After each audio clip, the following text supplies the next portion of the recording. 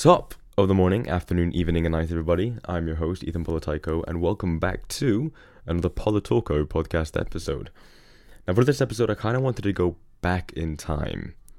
Way back in time. Ancient times, we're talking. So far back in time to 2020. And as you can see by the title of this podcast, I kind of wanted to talk about COVID and China. And since I was living in China at the time, I thought it'd be kind of interesting to talk about my experiences as to what I went through in China with COVID during both big outbreaks, during the first outbreak and the second outbreak, which happened at the beginning of 2022.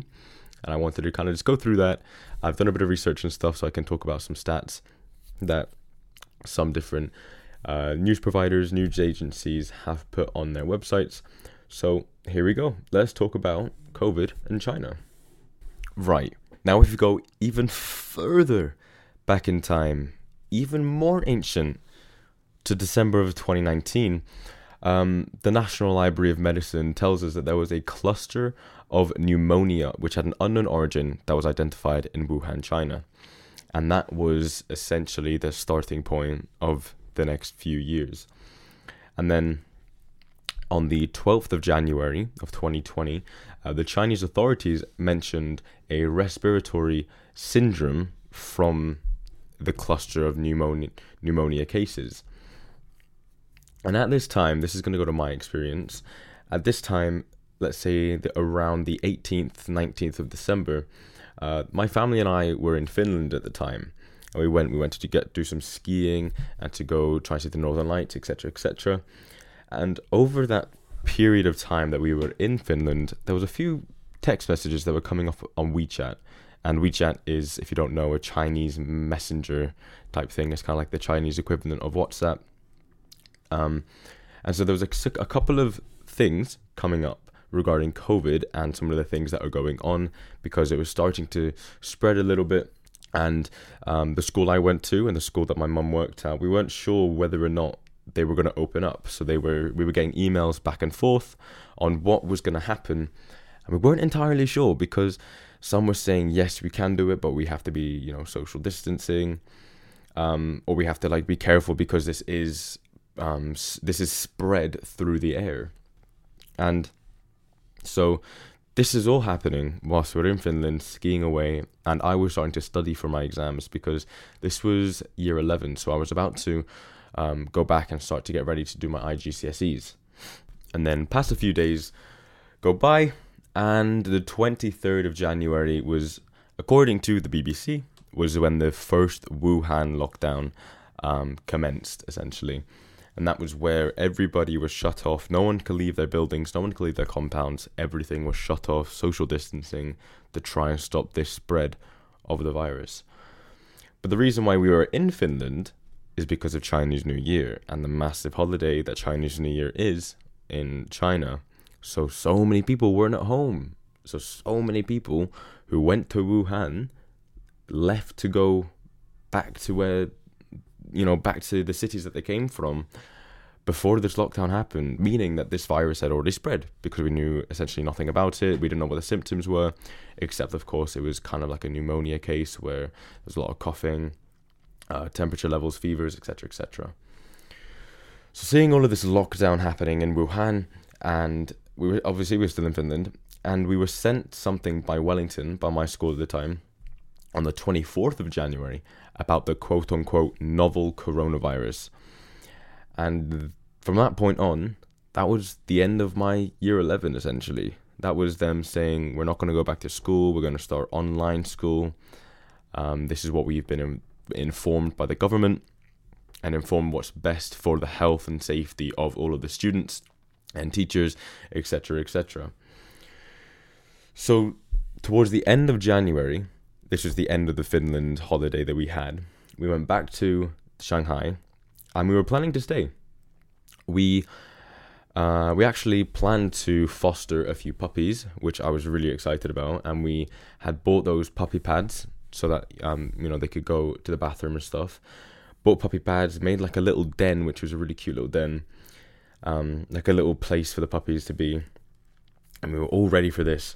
And then we were given guidance by a friend of ours that worked for the Foreign Office, and they essentially just texted us and called us and said, you need to get out of there. You need to get out of Shanghai. Everything's about to happen. Get out. So we were back home at the end of January. 3 days later, on the 1st of February, we're on a flight back to the UK, and no puppies, no nothing. Our dog had to go into kennels for, I think in total, it was about 7 months. It was from the beginning of February to the end of September, and our dog was in kennels for essentially the entire time, which was really sad to think about. Our dog hadn't been away from us for so long, and then all of a sudden she's put in kennels, and then she was fostered by another family, which were very kind to take her in for about a month or two before we came back finally, mid-September. And so, yeah, we came back to the UK on the 13th of September of 2020, and then that was essentially when everything was fine. So that is my experience with the first Shanghai, China lockdown, essentially.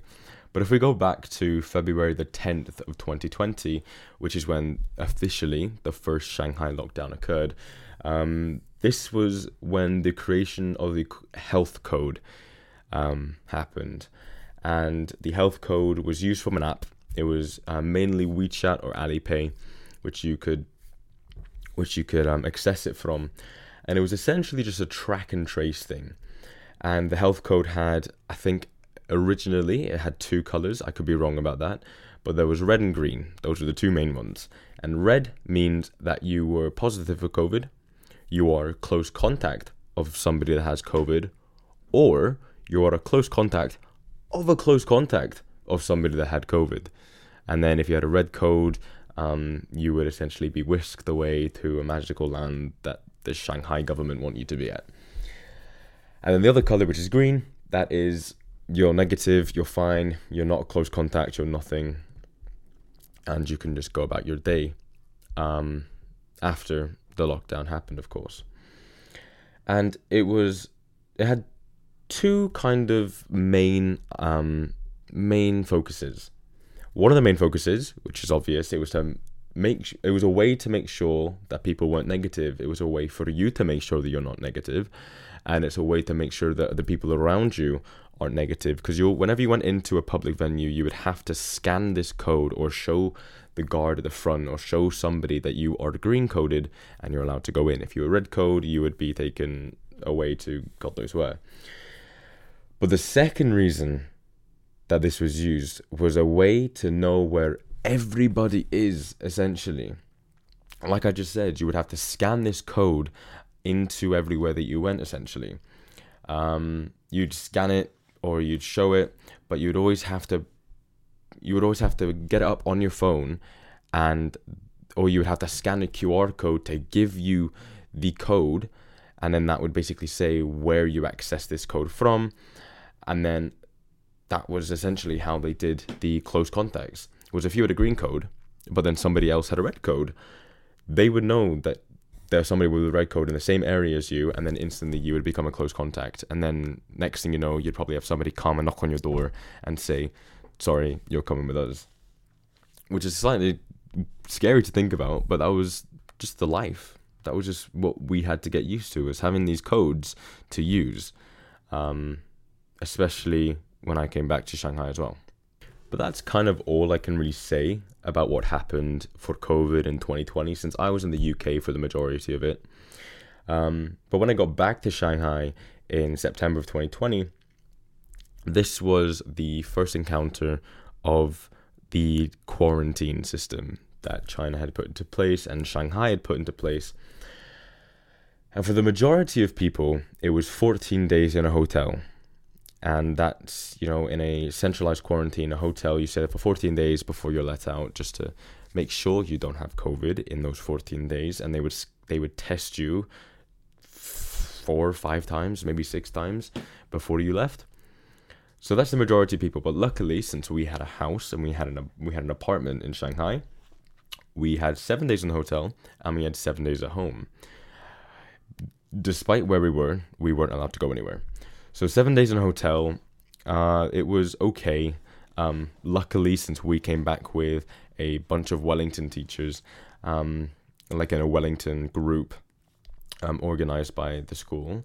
We luckily had a pretty decent hotel, very decent facilities, so I didn't mind staying in there for 7 days. But I do know other cases, especially my sister. She was in a hotel for 2 straight weeks, and it would be difficult saying that it was a 1-star hotel. It was a horrific hotel that she was in. But yeah, so with the hotel, you are alone in the room. I was 16 at the time, so I think I had just gone past being in a room with somebody, but I'm not sure if it's 13 or 15. I'm not 100% sure, but you're in a room alone by yourself, and every day you'd be given a little thermometer when you went into your room. And at 6 a.m., 12 p.m., and 8 p.m., you would have to send in these temperatures 3 times a day. So they would call you within 15 minutes if you didn't do anything. So I would have to set an alarm for 6 o'clock. I would have to scan this QR code, and then I would have to fill in all the information. I did remember, and I did memorize my passport number because I had to put this in 3 times a day, every single day. And yeah, if you didn't do it, they would call you within 15 minutes. And I can remember this one time, and I panicked because I had just completely forgot to put it in one day. And they called me and said, "You haven't put in your temperature, please let us know what it is."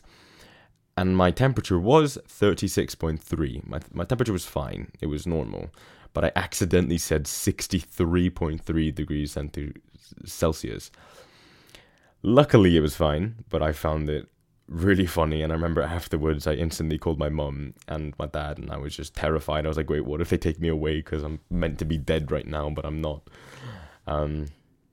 In terms of food at the hotel, it was absolutely horrific. It was the majority was Chinese meals, so it was just essentially just plain rice and a bit of vegetables. But obviously I'm vegetarian, so it was even worse for me because I didn't have meat that they gave, which I guess is a good thing because who knows where that meat's from. But they didn't really accommodate 2 vegetarians. It was really horrible food, and that's why I bought. I would probably say half a suitcase of pot noodles and snacks from the UK just to keep me going for that 1 week because it was just horrible. I did not trust the food whatsoever. And going back to my sister, when she stayed in the horrible hotel, she said that she was vegetarian, and they gave her sea cucumber because that's just a cucumber from a sea, right? No.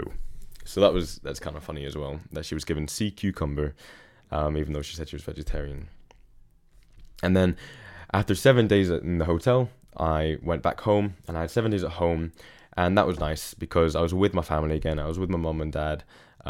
My sister, she wasn't with us this time. She came a bit later on down the line, a few months afterwards. So it was just me and my parents.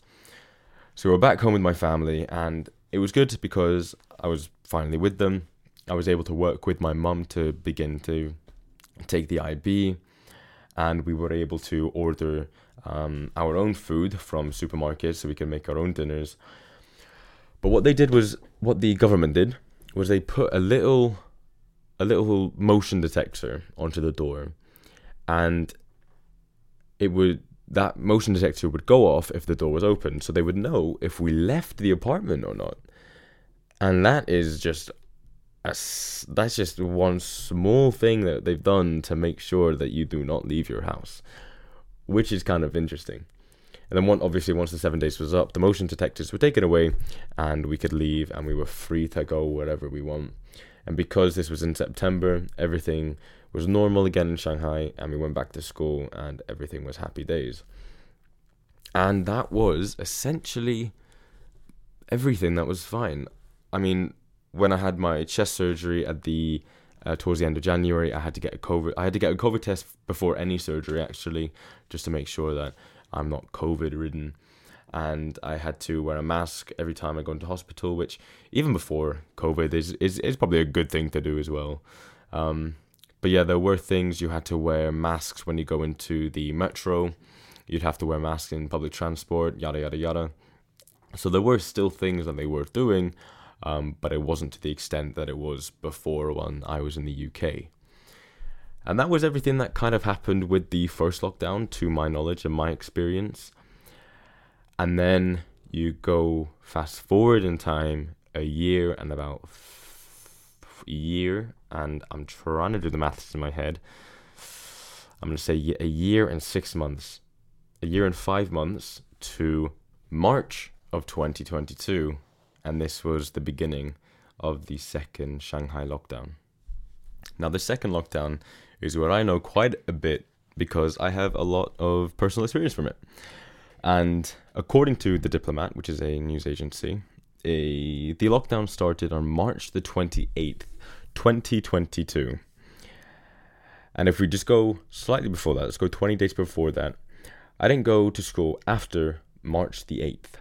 That was the last photo I could find that I took of me at school, because there were cases that were starting to rise at this time. And by rise, I mean 50 a day. Not 50,000, not 5,000. 50. 50 cases a day or so. It was hardly anything, but Shanghai was so strict at the time, was that we had to be extremely careful with what was happening, because we just had our school photos taken, and somebody in that company, the photos company, they were a close contact of somebody that had COVID. So next thing you know, that next day, every single student and staff are kept back until about 10 o'clock at night to get tested and to make sure, we all got tested, all got sent home, didn't have to come to school the next day because we had to make sure that everybody was negative. And then next thing you know, a week or two later, we don't have to do it anymore. So I didn't go to school after the March the 8th. And the 14th of March, I've had to go back through my school email. I had to log back into my school email to get this. 14th of March was the first day of online school. And this was the beginning of online school again. It was the first time I had online school actually in the time zone, because when the first lockdown happened, I was in the UK. So all my school was, I didn't go to it because it was 3 a.m. for me. So 14th of March was the first day of online school.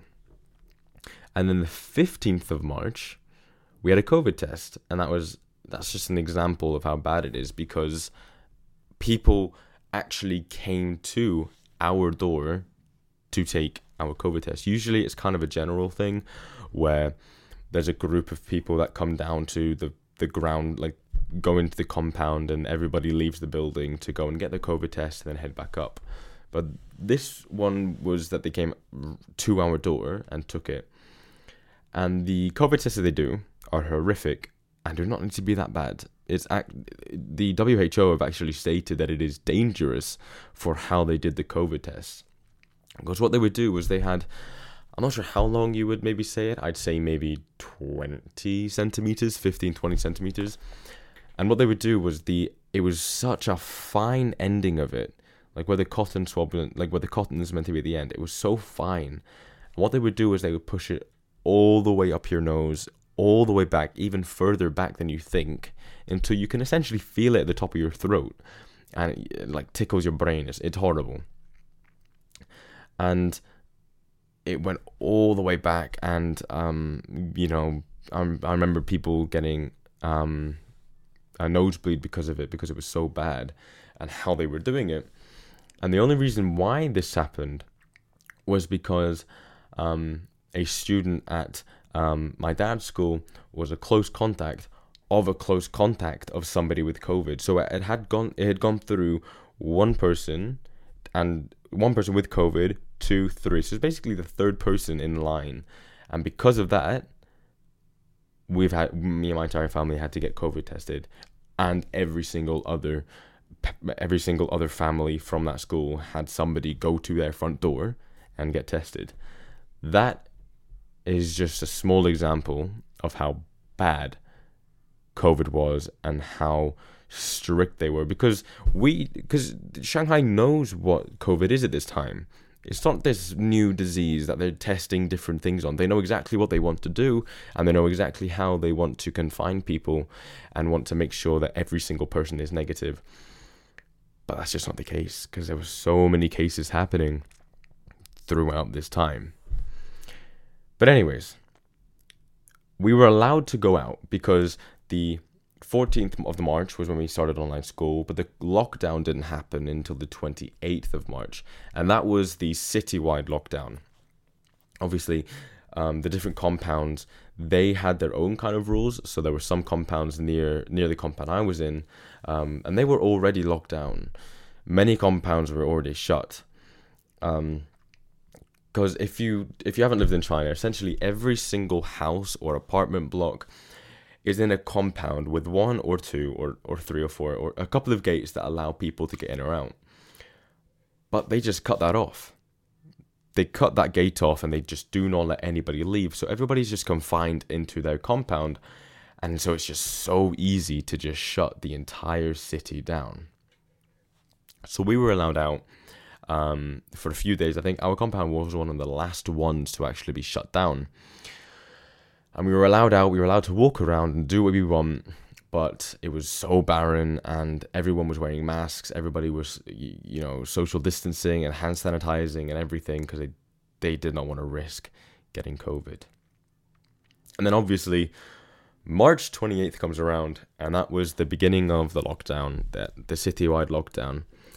And it started off with them saying, it's only going to be a 5-day lockdown. We just want to do a citywide test, make sure all the people that are positive are going into centralized quarantine, yada, yada, yada.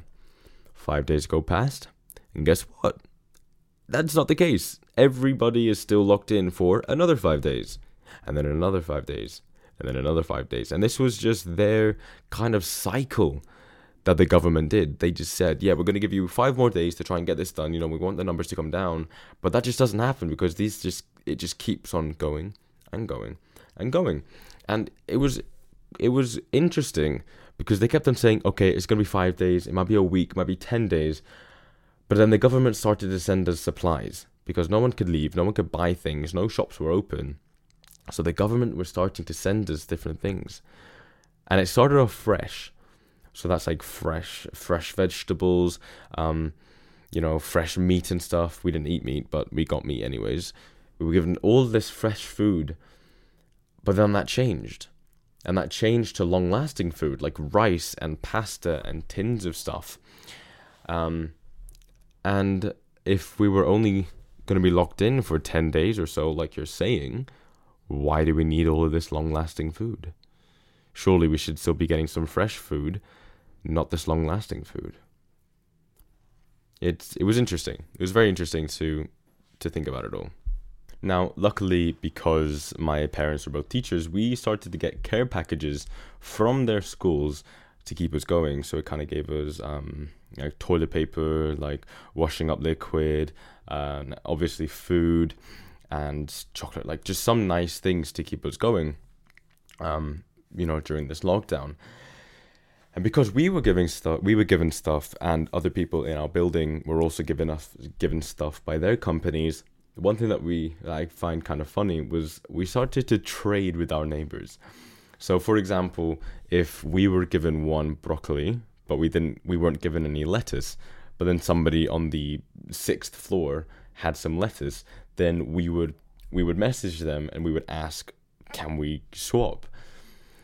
So we weren't meant to, because we weren't really meant to leave our apartments. But either we would go down and we would put the food outside their door, and then they would come up and do the same, or we would meet outside either one of our doors and quickly swap between we leave to go back to our apartments. So that was kind of funny because that was making us speak to people in our building, and obviously with there being every now and then a language barrier. It was kind of funny to, have to translate all of the messages. But we got there in the end, having to trade with neighbors. But it was quite fun. But what wasn't fun was the COVID tests that we had to take nearly every other day. Luckily, these ones weren't nasal. It was throat, which I was really, really happy about. And they would say social distancing. So, make sure you're at least 2 meters apart so you don't get COVID. But before that, because they would say this all on the ground floor and outside in the compound, but before then, they would put 15 people into a single lift to then separate them on the ground floor. So there's absolutely no logic whatsoever in any of it. Because my family and I, we lived on the top floor, the 23rd floor, and the lift was broken during this time. I don't know why it was broken. So there was somebody sitting in the lift going up and down, getting people to come for the COVID tests. And he would go up to the 23rd, and then he would press the button for the 22nd, the 21st, and the 20th, and the 19th, and 18th, and 17th. And this lift just filled with people. And there was absolutely no logic in it, because we're in a COVID outbreak in this one of the strictest countries in the world for this COVID outbreak, and they're shoving 15 people into a lift together, which we could potentially get COVID from that. There was absolutely no logic. And we would also have to do antigen tests every single day. So these rapid antigen tests were sent to the compound manager, and then they were sent to us. So they were given to us, and every day we would have to test ourselves at, let's say, 6 in the morning, 7 in the morning, and we'd have to send that to the compound manager to make sure that we're not negative, even though we can't leave. We're not going anywhere. They just want to make sure that because we're sitting in our house 24/7, that we haven't caught COVID from the air. Like, it makes absolutely no sense. And staying on this topic of testing and positive and negative cases, Shanghai did this thing where, I'm not sure what the official term is, but I call them quarantine areas. And going back to the Diplomat, the news agency, they said that Shanghai converted at least 2 gyms, an entire exhibition hall, and many other facilities to house potential infective patients. And how the rooms, or quote-unquote rooms, were made it was essentially just a really, really bad bed separated with panels up to your waist height. So if you went there and you didn't have COVID, you most likely would have got COVID from there. And then when they tested you there and you had COVID, they'll be like, we were right. You do have COVID. You're staying here for another few weeks. But in doing this, Shanghai was clever.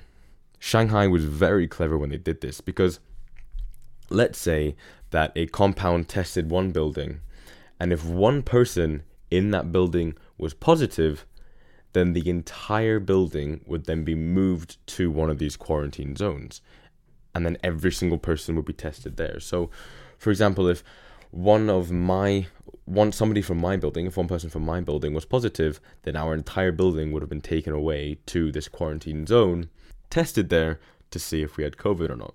And if anybody did have COVID in this quarantine area, this quarantine zone that they had taken everybody to, then that would be a quarantine case. It wouldn't be a public case. It wouldn't be a case found in public. It would be a case found in quarantine. So that made the numbers look better for Shanghai. And it was interesting, because on this daily thing that we were sent on WeChat, something that we subscribed to, it kind of just broke down all of the different numbers of cases a day that there was in Shanghai. And there would only be, like, the official number of the public cases, or the cases outside of quarantine, were only, let's say, like, well, in the peak of it, there were a lot. There was, like, probably 11,000 or something in the peak of it. But then there was, like, 20,000 other cases which were quarantine cases, because they weren't in the public. They were tested in quarantine, and they had it from quarantine. So that made Shanghai look better with their numbers, and it was really quite interesting. And another thing was that there was no respect, absolutely no respect, in the sense of, well, in the sense of human rights, obviously, but in the sense of, like, pets. Like, we have a dog. Dogs aren't allowed to go out. Dogs weren't allowed to be taken out for a 5-minute walk twice a day. You couldn't leave your apartment. It was horrible. luckily, because my family and I, we lived on the top floor, we had a rooftop with a little bit of AstroTurf. So it took a while. It took about a week before my dog got used to going to the bathroom on the roof, because she was well trained to not go to the bathroom in our house. So the fact that it was outside with a little bit of AstroTurf, I think, gave her just a little bit of confidence. And obviously, when she did go to the bathroom, we gave her so much hugs, so many treats, and she just went to the bathroom. But for other people living in our building, at least, and all across Shanghai, you couldn't leave your room, you couldn't leave your building, you couldn't do anything, you couldn't take your dog out for a walk, and it was horrible. It was horrible for trained dogs, because what are they meant to do? They were told not to go to the bathroom inside their house, but all of a sudden they have to act like cats. It's just horrible to think about. Absolutely horrible to think about. Throughout this time, this lockdown, from March 28th to around June the 1st. June the 1st is when the low-risk areas were allowed to open up. And between these things, every single day just felt like a cycle. Every single day was just the same. We weren't allowed to leave our apartment. Some cases, how I mentioned about the motion detectors that they would put on the door when you came back for a home quarantine. Sometimes they would put a little bit of tape across your door. And if you opened your door, that tape would break and it would snap in half. And then the authorities would know that you tried to leave your house. So that's another insane way that they made sure that people stayed in their house and stayed put and did not leave. It's insane to think about. It's absolutely insane to think about. The first time I was actually allowed out of our compound, of our building, was the 17th of May, and I cycled to my friend's house to go and see him. And when I went out, it was just barren. Not a single car on the road, not a single person on the road. I was surprised how barren it was, because around the 17th of May is when my compound put into place that we could leave. There was nobody out when I went out. I was the only person, and it was very, very weird that this city of 28 million people was just a wasteland, just a barren land, and it was just crazy. And then 3 days later was my second ankle surgery that I had done, which I mentioned in my last episode about pain. And then about 10 days after that, like I said, the June the 1st was where low-risk areas were allowed to open up. So luckily, the Pudong new area, which is where I lived, in Jingqiao, that was opened up because that was a low-risk area. Obviously, it wasn't the same. People still didn't really want to go out. Everyone was wearing masks. I mean, you had to wear masks, so everybody was wearing masks. And it just wasn't a nice place to be. So you just want to stay inside for the majority of the time anyways. And then 10 days later, I left Shanghai. On June the 11th, I had my flight out of Shanghai, and I haven't been back since. I wanted to just touch on one last thing, and it was getting in and out of China. Getting into China when I came back in September of 2020 was horrible. It took us, I think, about 4 hours to get to the central quarantine hotel. And we had to sit on the plane for a while before walking through and being guided by people in these hazmat suits to another place where we had to show them paperwork. And then we had to be directed to another place where there was just about 15, 20 cubicles of places to get a COVID test. And this COVID test, like I said before, they are not nice. They are over-aggressive with it. They are dangerous with it. And this is where I saw somebody's nosebleed because of it. And it was one of those 15 to 20 centimeter long cotton bud swab things. I would go all the way up your nose and back. And they did that for both noses, both nostrils. There we go. It was horrific, and there was no need for it, but that's what happened. And then finally we made it through. We got our bags, we got everything we needed, and then I think we waited for like 3 hours, 4 hours. So I take it back. It didn't take 4 hours to get to central quarantine. It probably took us about 7 or 8 hours to get to central quarantine. Because I remember we waited with our suitcases and with the group that we were with for about 4 hours. It was about 4 hours we waited before we could finally sit on a bus for another hour to then be taken to the hotel, to then stand around for another hour before finally being taken to our room and locked in. But now, none of that is a thing. My parents just got back to Shanghai the other day, and they've told me that there's nothing there. It's essentially just back to what it was like in summer of 2019 when we went back to Shanghai. It took them an hour to get from the plane back home. And there's a half an hour taxi ride in between the airport and our house. It took them half an hour to walk through the airport, get through immigration, get their bags, and off they went. And everything is fine in Shanghai now. And it's crazy to think about because of just how strict Shanghai and China have been.